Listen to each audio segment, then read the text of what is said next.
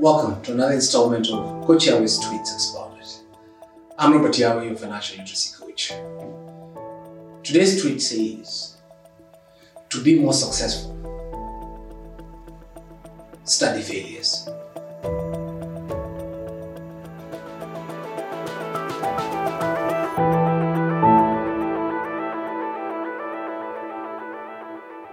Too many times we tend to concentrate more on the successes of projects, of companies, of individuals.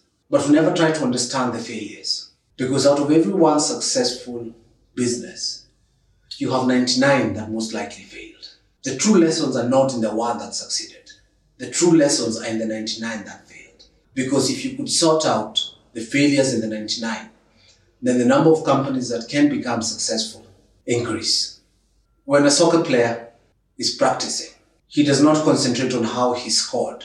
He will usually concentrate on how he missed the opportunity to score, or how he shot at goal and missed. And all of this at some point becomes more internalized in that automatically you tend to learn and get feedback from the result. Did he kick the ball with his foot too close to the ball, slightly behind it, slightly ahead? And after some time, this becomes almost instinctive. It ceases to be something that you really consciously think about. But you pick up that as feedback and then you adjust accordingly. Feedback, that's what you get. And that is what is critical to making it, becoming more successful. And now, only more recently, have more and more people started looking at those that did not make it and concentrate on those to try and create greater successes in businesses and in all other areas. As part of that tweet, where I read it from, was a study about how during the Second World War, a lot of bombers, British bombers, would go out and get shot down.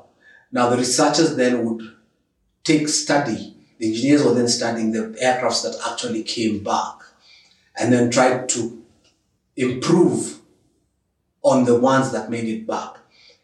And as they made improvements and sent the bombers back, more and more still got shot, because the problem was not the ones that made it back. The issue was the ones that did not. So the same way with your life, with you working towards becoming financially independent, it is critical that you concentrate a substantial part of your energy and efforts to studying what went wrong, be it a business venture, be it a relationship. All of those help you to become much better over time. And they don't all have to be your failures. They could also be your neighbors.